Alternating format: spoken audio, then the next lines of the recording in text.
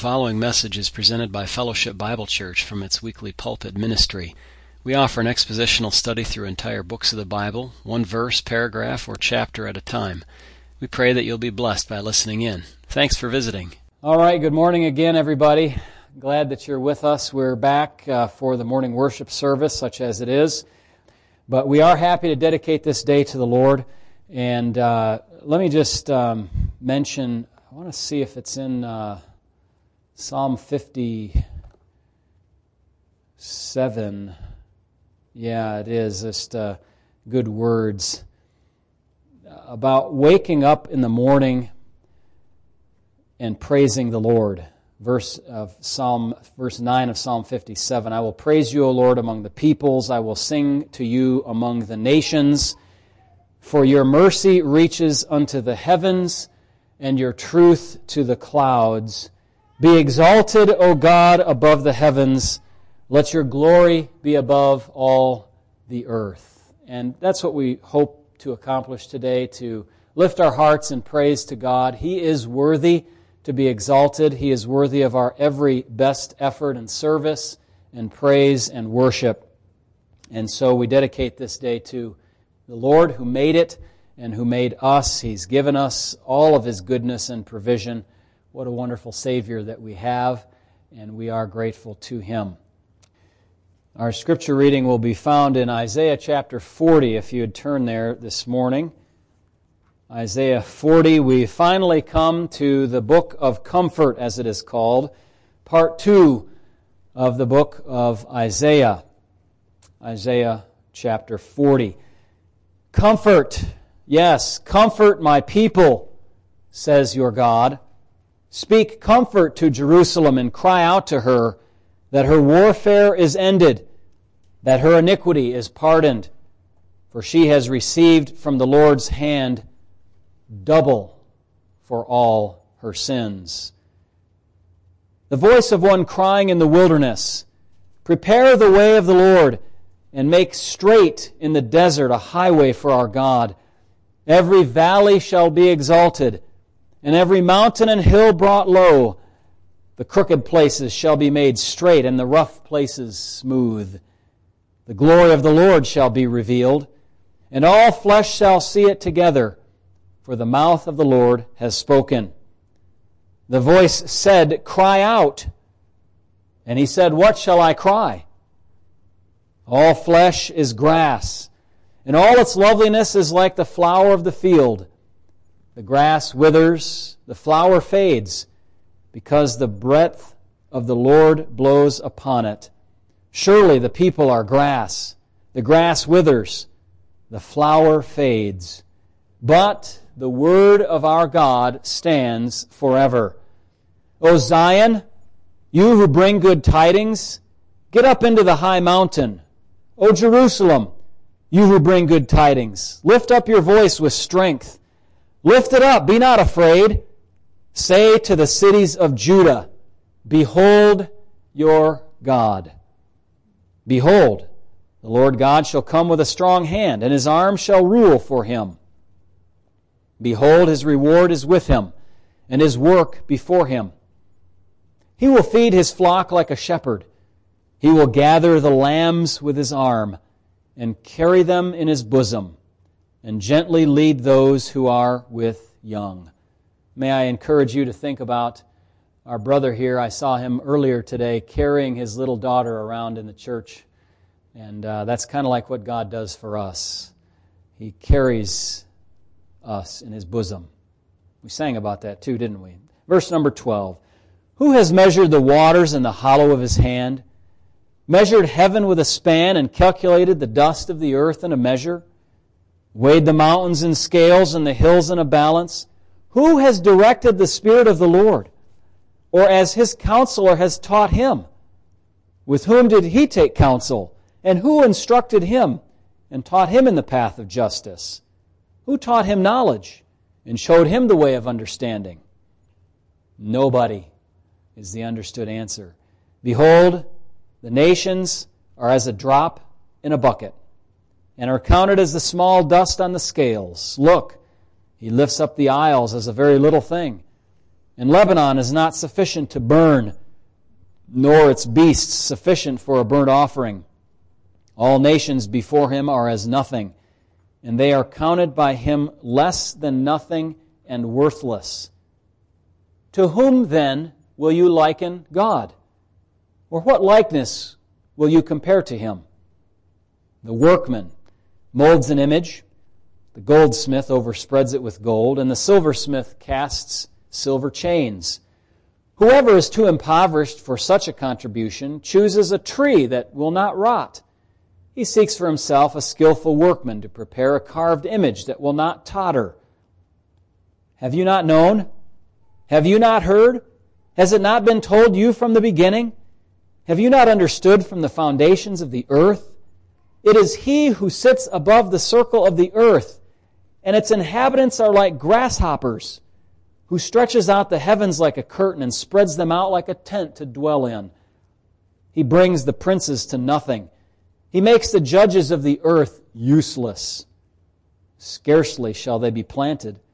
Scarcely shall they be sown. Scarcely shall their stock take root in the earth, when he will also blow on them, and they will wither, and the whirlwind will take them away like stubble.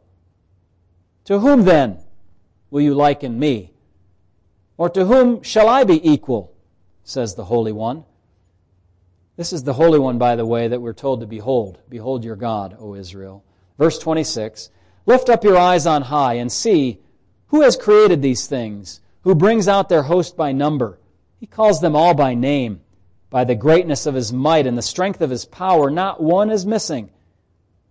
Why do you say, O Jacob, and speak, O Israel, my way is hidden from the Lord, and my just claim is passed over by my God?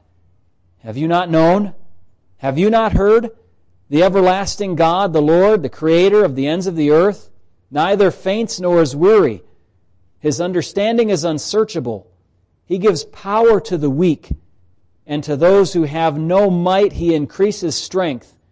Even the youths shall faint and be weary, and the young men shall utterly fall. But those who wait on the Lord shall renew their strength. They shall mount up with wings like eagles. They shall run and not be weary. They shall walk and not faint. May God encourage you with that reading of His Word this morning. We have a little bit of work to do in the Scriptures, so if you'd take your Bibles and turn to 1 Corinthians chapter 15, please. 1 Corinthians 15. We talked a lot this morning about this coronavirus and vaccine and all of that. This is a much better subject for us to meditate upon, because it tells us about our victory in Jesus. It tells us that God has delivered us through Christ and promises us a new body, a resurrection body, an incorruptible body, and this allows us to move forward in confidence. I've just summarized the whole message for you, but we'll get into the details. I had the same notes in the bulletin last week. Well, not actually the same. There is a revision here, several locations. As it turns out, every time I read through the notes to review, I say, no, I got to say it that way. Now I got to change this or delete that or whatever. So there's always revisions going on. But the first outline here is static. It hasn't changed. And what I did last week was I said, we're going to have a different tune-in factor, so to speak. We have visitors. And I wanted to share a cohesive message of the gospel from beginning of Genesis all the way to the end. And so I put this outline in kind of in the middle there in the sermon, and I just really, in a sense, extemporaneously preached the gospel using these concepts. And I hope that it was helpful. But that meant that I didn't treat the details of 1 Corinthians 15 like I want to with the regular church family, so to speak, the normal ones who tune in. So that's where we are today with you, looking at these very encouraging verses. Remember, 1 Corinthians 15 is a very critical chapter because it starts out with an explicit statement of the core message of the gospel. And then it gives the corroborating witnesses for that message.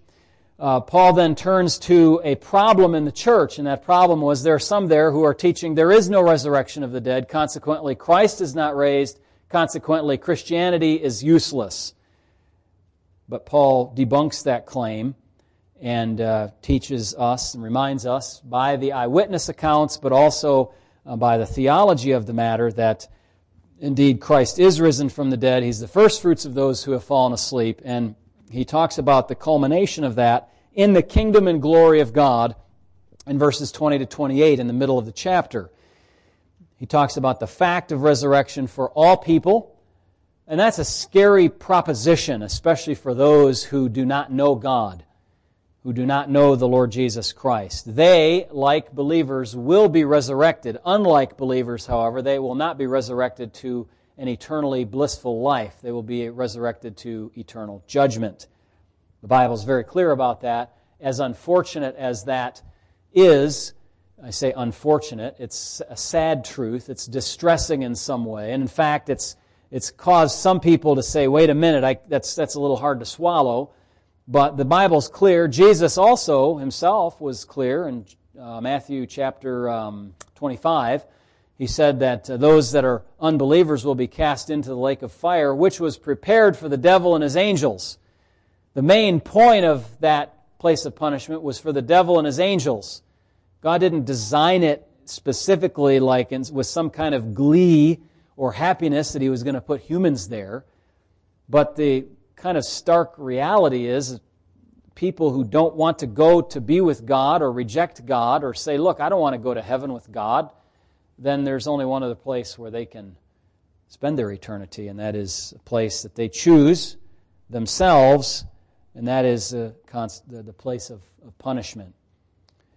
Paul then readdresses the matter of Christianity being useless apart from the resurrection. We plainly admit that. We talked about the constitution of the resurrection body in verses 35 to 49. There was a mocking question given to the Apostle Paul, or he considered the possibility of such, when somebody there in the church said, oh, there is a resurrection, hey. So how are the dead raised up then, Paul? And what body do they get? You know, it's so ridiculous, Paul. Explain that if you can. And so the Apostle Paul goes ahead and does that. And he calls them fools who don't understand what God is doing. He says that our body is like a seed planted in the ground. When it is planted, it bursts forth into a new form, with a new body, a new appearance, a new glory, a new incorruptibility, a new flesh. And now we come to verse number 50. And the Bible says these words. Now this I say, brothers, that flesh and blood cannot inherit the kingdom of God, nor does corruption inherit incorruption. Behold, I tell you a mystery. We shall not all sleep, but we shall all be changed. Okay, right there, just stop. I need Thurman Hunter here up in the front row. Thurman, are you online there? Give me an amen. I'm listening. Listen. Some kind of flag should go up in your mind when you read this verse. This is news. It was a mystery. That is, something unrevealed, unknown. Paul says, we shall not all sleep, meaning we shall not all die. Whoa. That is big news. We've gone along with the assumption all the years that is appointed unto men once to die, and that is a universal, basically, except for, Enoch and Elijah and a few others that experience bodily resurrection. That's a 100% axiom of human existence. But Paul says, no, not quite. We shall not all sleep, but we shall all be changed. In a moment, in the twinkling of an eye at the last trumpet. For the trumpet will sound, and the dead will be raised incorruptible, and we, that is those who are not dead at that time, whenever that occurs, shall be changed. For this corruptible must put on incorruption, and this mortal must put on immortality. It's a necessity that happens. So, when this corruptible has put on incorruption, and this mortal has put on immortality, then shall be brought to pass the saying that is written, Death is swallowed up in victory. Isaiah 25. And then another, O death, where is your sting? O Hades, or perhaps your Bible has Sheol or grave, where is your victory? The sting of death is sin, and the strength of sin is the law. But thanks be to God who gives us the victory through our Lord Jesus Christ. Therefore, my beloved brothers, be steadfast, immovable, always abounding in the work of the Lord, knowing that your labor is not in vain in the Lord. Okay, in verses 50 to 53, the Apostle Paul teaches us that there's a transformation of the body. 50 to 53, a transformation of the body. You'll notice that Roman numeral 1 in the notes. First of all, of this transformation, Paul says, the transformation is absolutely necessary. Why? Because flesh and blood cannot inherit the kingdom of God. Now, there are a couple of issues here that I want to address as far as the exegesis of this passage goes so that you'll understand what Paul is saying. Flesh and blood cannot inherit the kingdom of God. Let's think about the concept of inheriting the kingdom of God first. That means the same thing as entering the kingdom of God.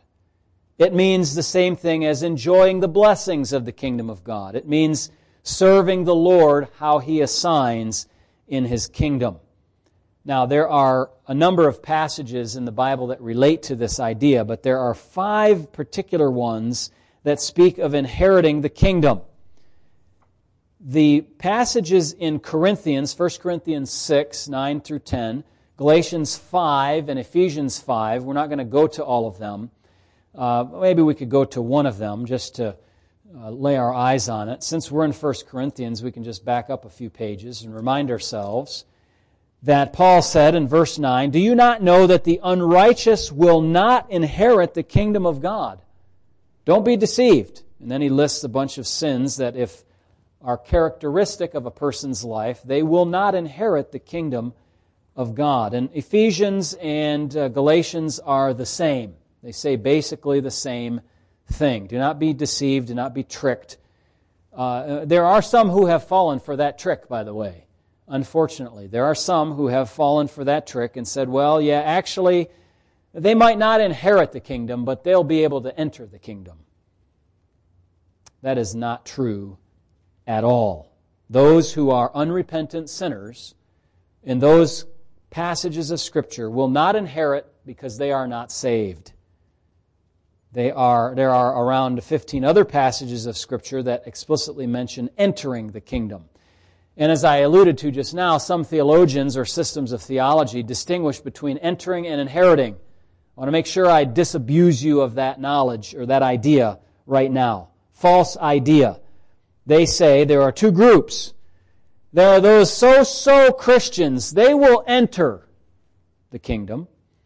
And then there are the really committed disciples. They will inherit the kingdom.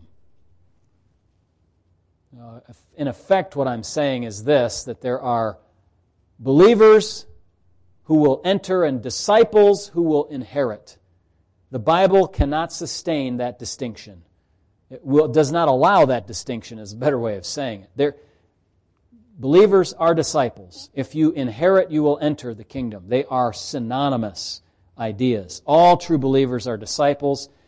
Inheriting and entering the kingdom are exactly the same thing. Don't be deceived about that, my brothers and my sisters. What happens is that people who are deceived about that say, well, I haven't really graduated to the disciple level yet, but I'm a believer, and I'll be in heaven, and I'll be okay. They're deceiving themselves very badly and will be among those to whom the Lord will say, I never knew you. Now, the kingdom that we're talking about here is not equivalent to heaven. Okay? It's not synonymous entirely with heaven. The Bible teaches us that let me just try to say it this way. In the Old Testament, as well as sometimes in the New, the future ages are kind of talked about as if under the phrase kingdom, just generically. That future glorious kingdom. But other passages of the Bible make it clear that there are two phases of that future kingdom. One is on this earth, before the new heavens and new earth, and one is after the new heavens and the new earth. The second phase of the kingdom is what we normally call, or kind of simplistically call, heaven. The age intervening between now and then, called the kingdom age, is different than heaven, but they have similar characteristics in some ways. In that intermediate period, closer to us in time, the Bible teaches there's a stage of history after the present church age in which Israel will be prominent, the Lord will reign from Jerusalem, Christ's people will reign with Him in glorified bodies, people in natural bodies will go about in a society and live and move and have their being. There will be national groups of people. Some people will die. Others will live to a great age. Isaiah 65:20 gives us that. I've listed a number of other verses in the notes there for you to look up regarding these ideas. Now, these conditions that we've mentioned are better than what exists today. Remember, I said today governments have sinful people that have power, and that's a deadly combination. Sinful people with power. We'd rather have angels with power or sinful people with no power. But governments are necessary for us, and so we don't have any choice in the way we exist now. But in the kingdom, we will have sinless people with power. That is, Christ's people, redeemed, glorified, resurrected, no sin in them. They will reign with Christ, and they will reign over a society on earth of people who still do have sin and still do have natural bodies, and so on. This is why I'm very keen to help people to unconfuse themselves about the kingdom.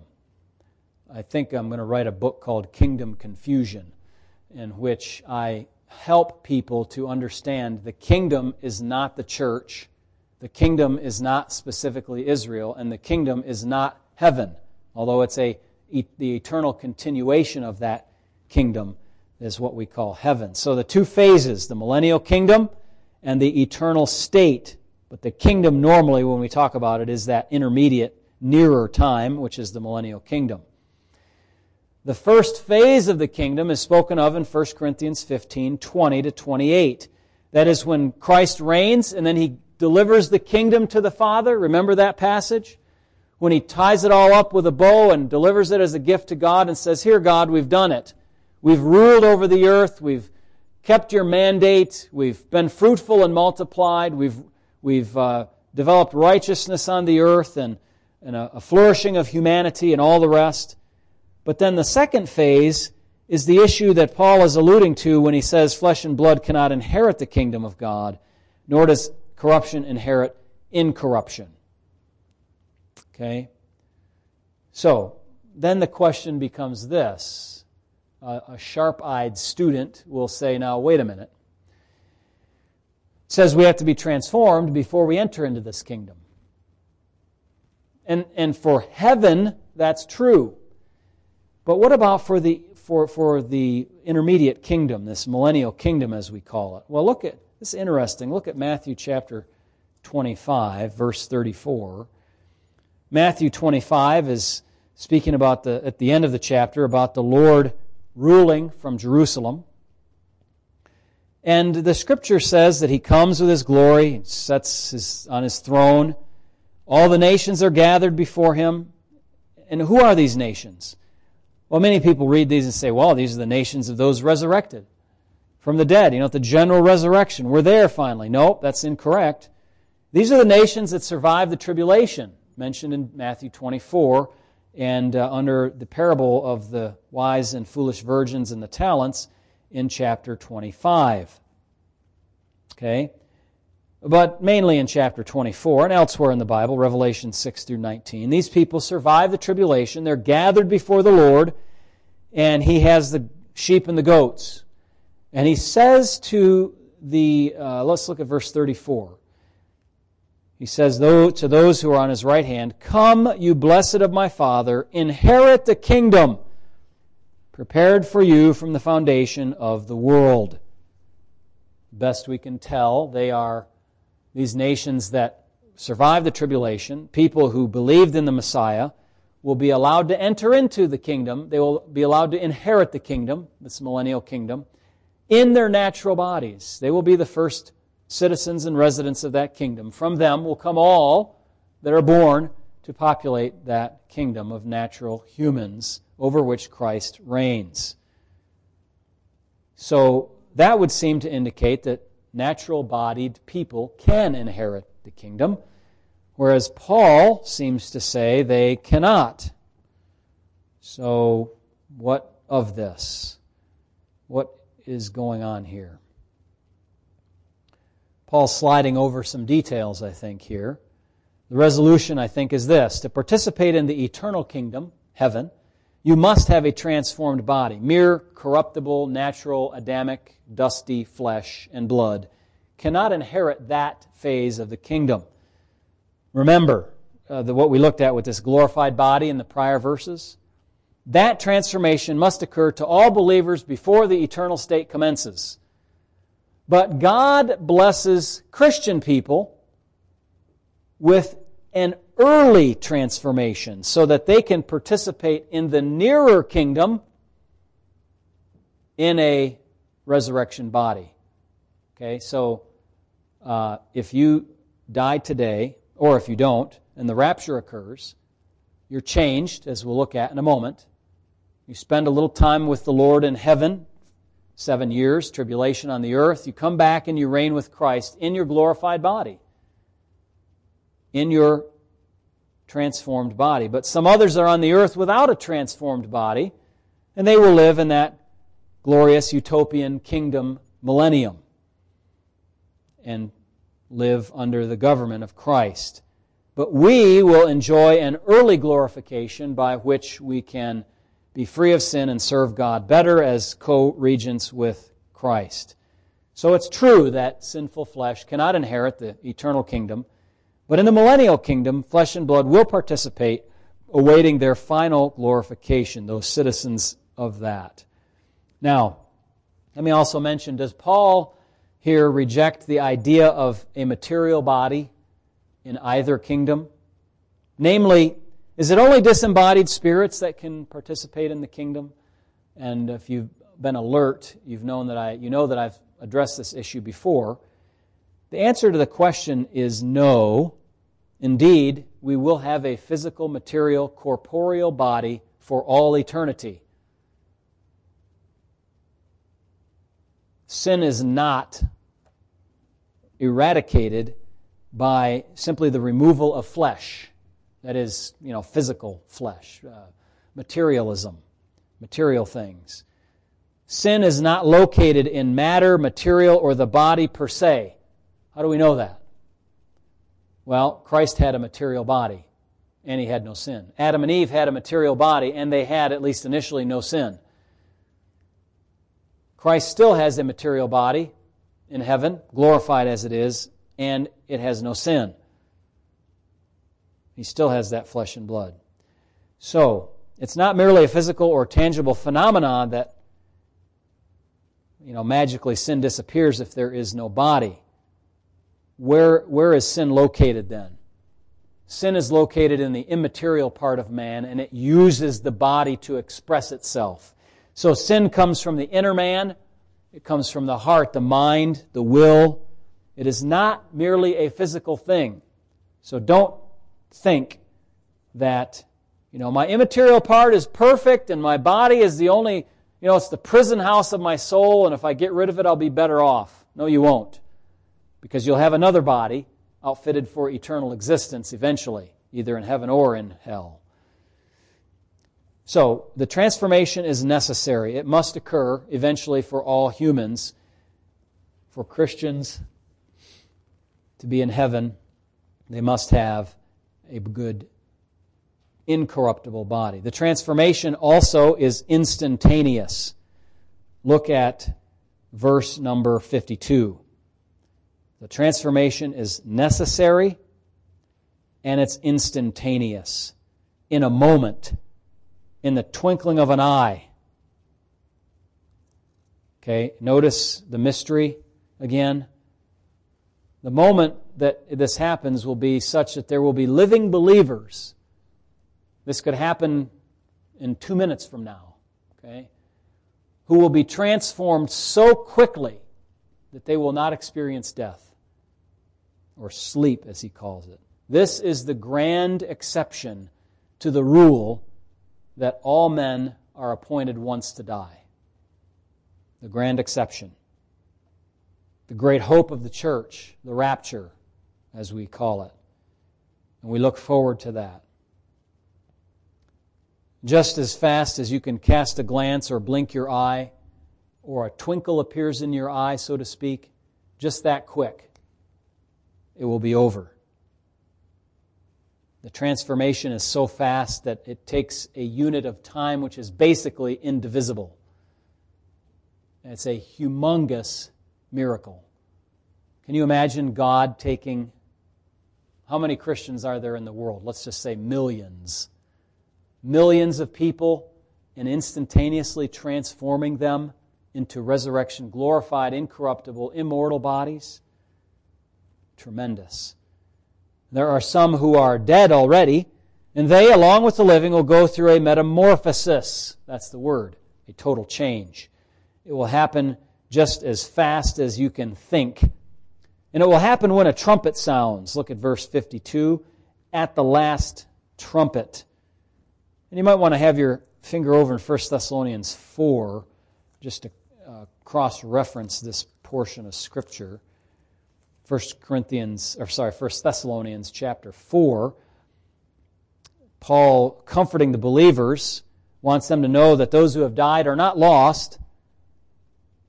He says in verse 15, by the word of the Lord, that we who are alive and remain until the coming of the Lord will by no means precede those who are asleep or who have died.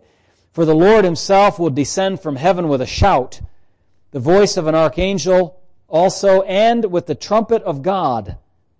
And the dead in Christ will rise first. Then we who are alive and remain shall be caught up together with them in the clouds. There's that instantaneous transformation, to meet the Lord in the air, and thus we shall always be with the Lord. This transformation is instantaneous. And it happens at this trumpet. By the way, some people really go after this trumpet idea.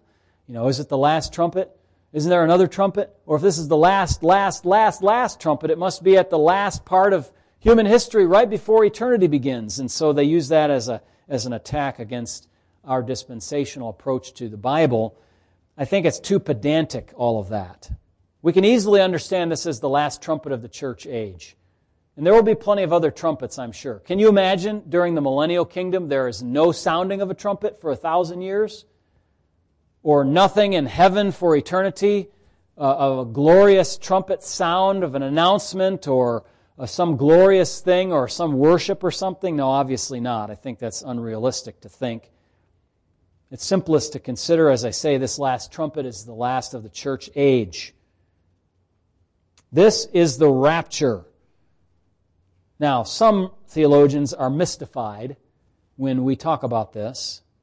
In fact, one of the most famous Reformed theologians of recent history, R.C. Sproul, I heard him say this one time. He said, when I try to understand where does the rapture come from, my dispensational friends, the ones he had, said they really couldn't explain it.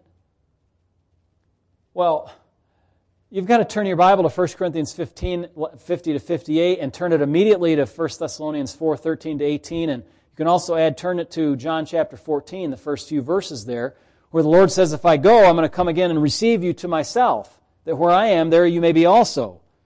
And that's not just talking about the second coming in some generic way, or the rapture as if Jesus is going to rapture people up to the clouds on his way down to the earth. No, there's some kind of distinction here between the rapture and the second coming. So there's no reason to be mystified about this. There are definitely distinct events. The second coming is in two phases, the rapture phase and the second coming proper down to the earth phase.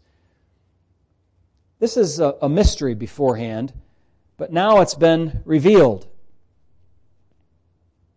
That's an interesting concept.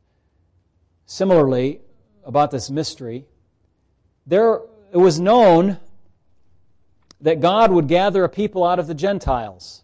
That was known from the Old Testament. Isaiah 42 and 49 tell us that. But what was not known was that there would be a church. That was revealed in the New Testament. The gospel was revealed in general terms in the Old Testament, but the slow growth and interruption of the kingdom of God was not revealed in the Old Testament. That was revealed in the New. The plan of God to harden Israel's heart, to bring Gentiles to salvation, that was a mystery not revealed until the New Testament. Romans 11 tells us. But the sequence of events in which Christ suffered and then was glorified, that was revealed in the Old Testament. So you have to carefully understand and remind yourself what was revealed in the Old Testament, what was not, before you go make kind of blanket statements. You know, people want to say, for example, well, the church existed since Adam and Eve. No, it did not. The church didn't begin until Acts chapter 2. Very clearly revealed in Scripture. And so just because the church didn't exist doesn't mean God didn't care for Gentiles in the Old Testament. He certainly did care for Gentiles. And He revealed that He would even show them more care in the future. But He didn't include them in a body called the church at that time. So we listen to Scripture's teaching carefully. So the transformation is instantaneous. The transformation is necessary.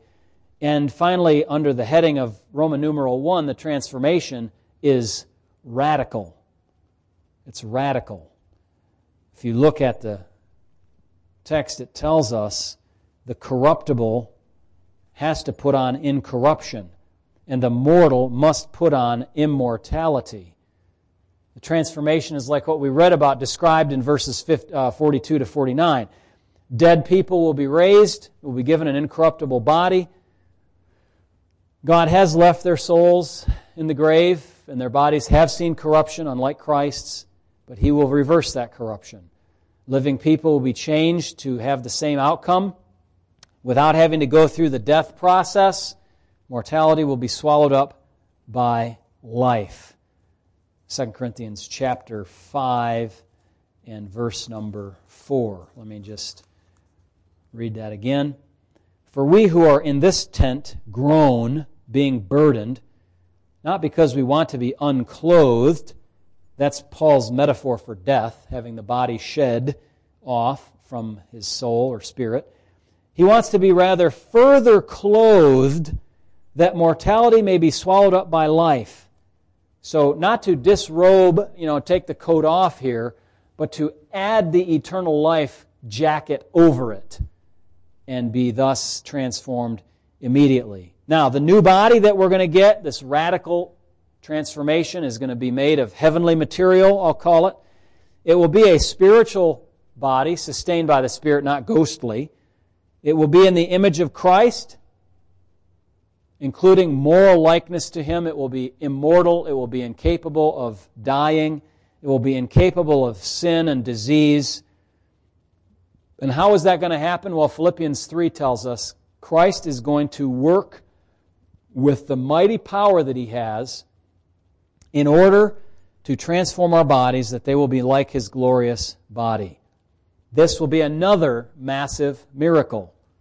One of, they say, biblical proportions today. It really will be of biblical proportions.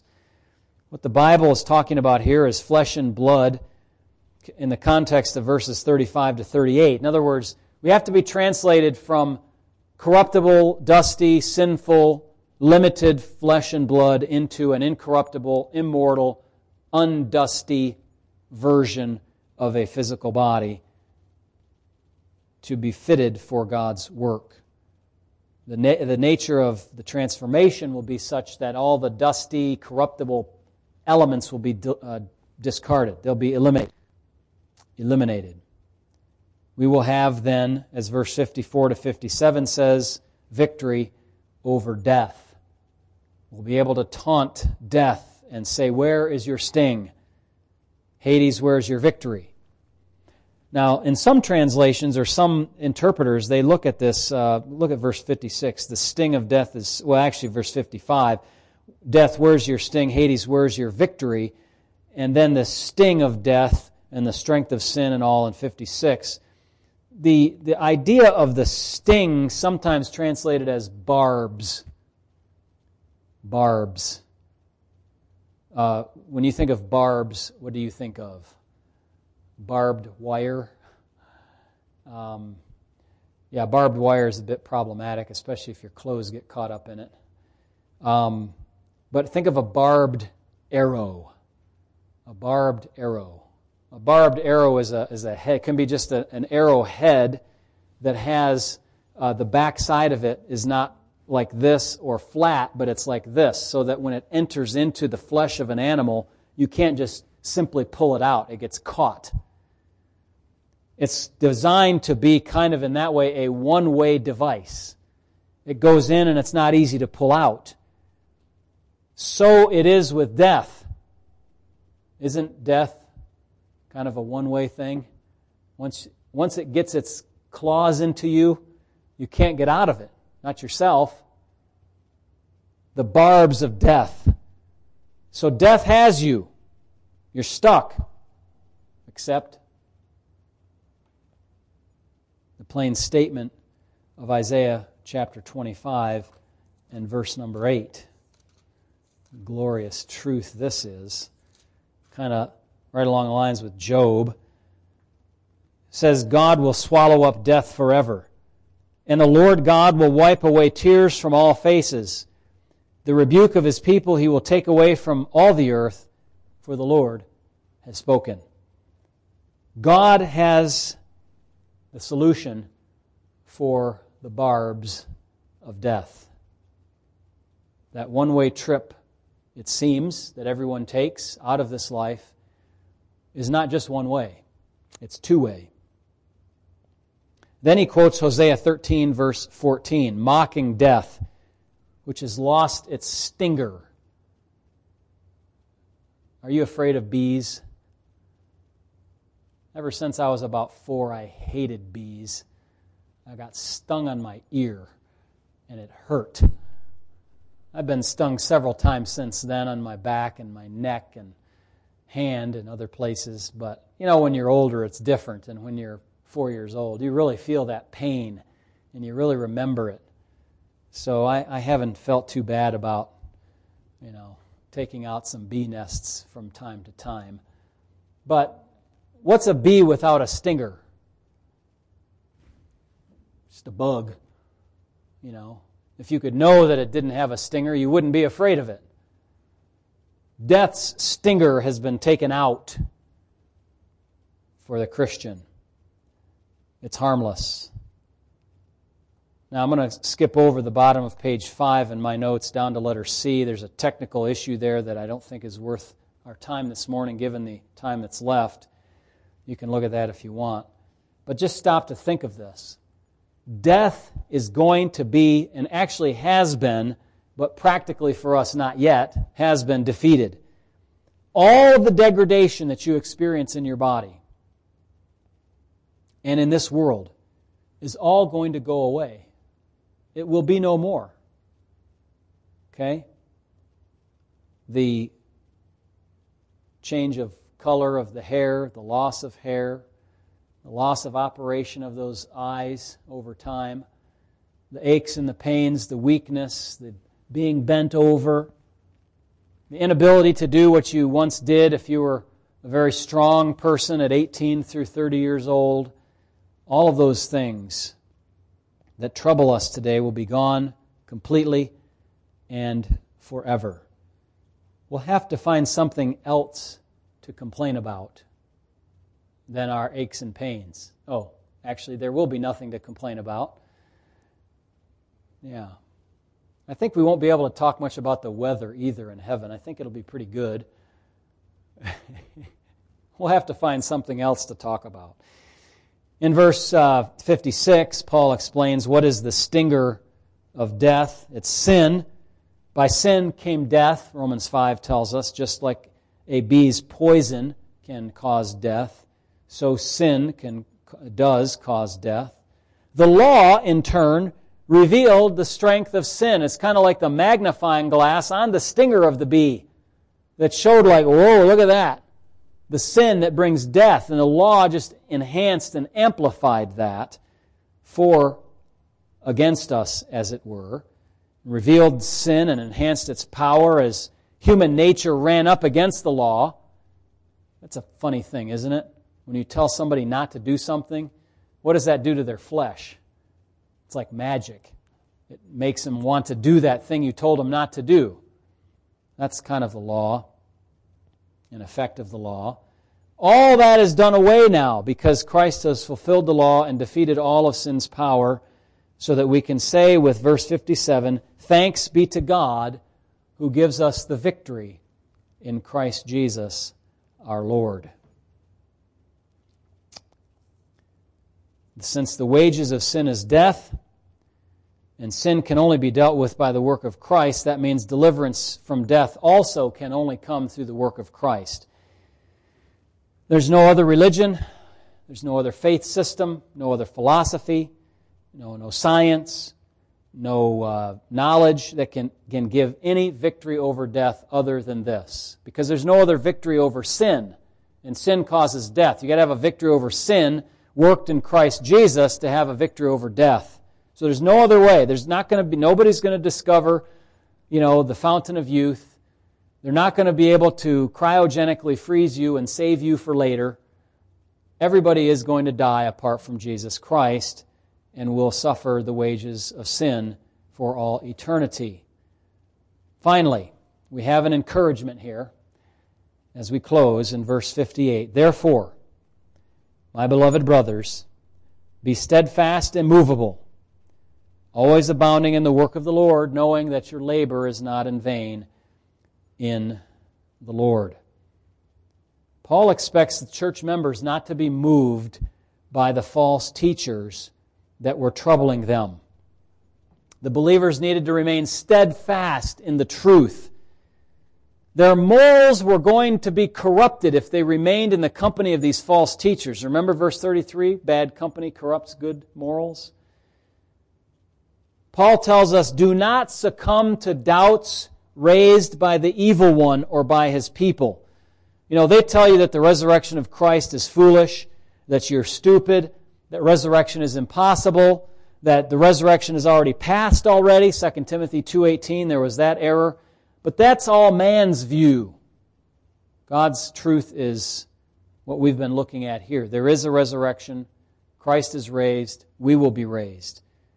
When you're swallowed up by doubts, you will be ineffective.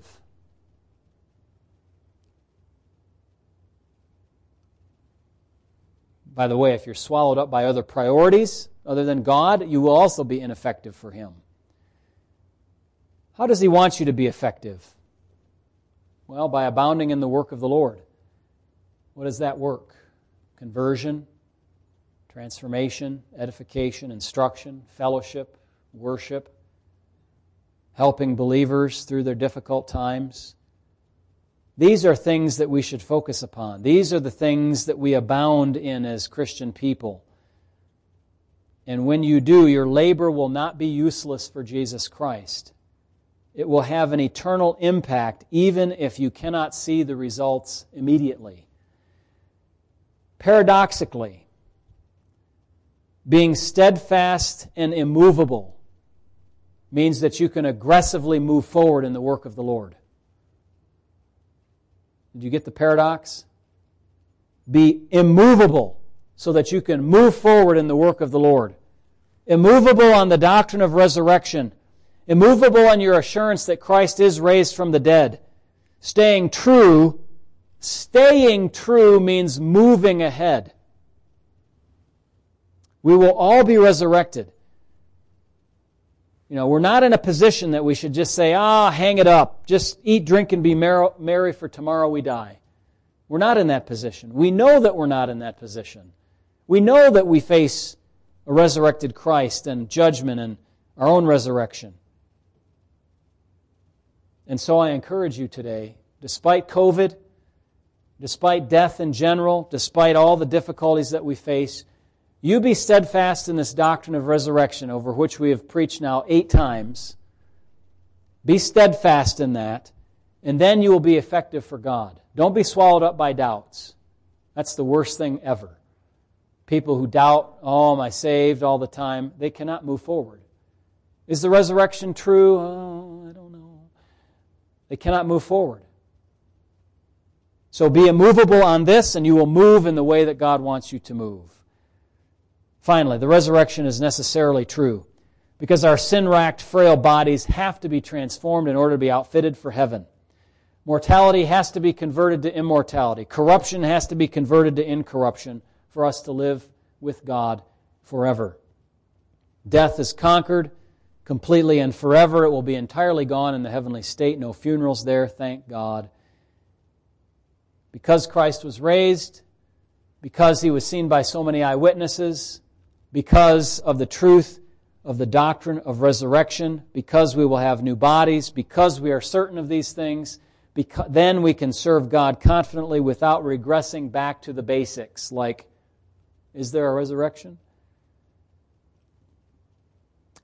We all have some world-related things to do. I called them worldish.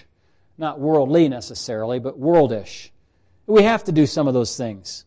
Work and home and all these sorts of things. But it's all going to be burned up and will be of no value in the next world. But nothing you do for Christ will be burned up.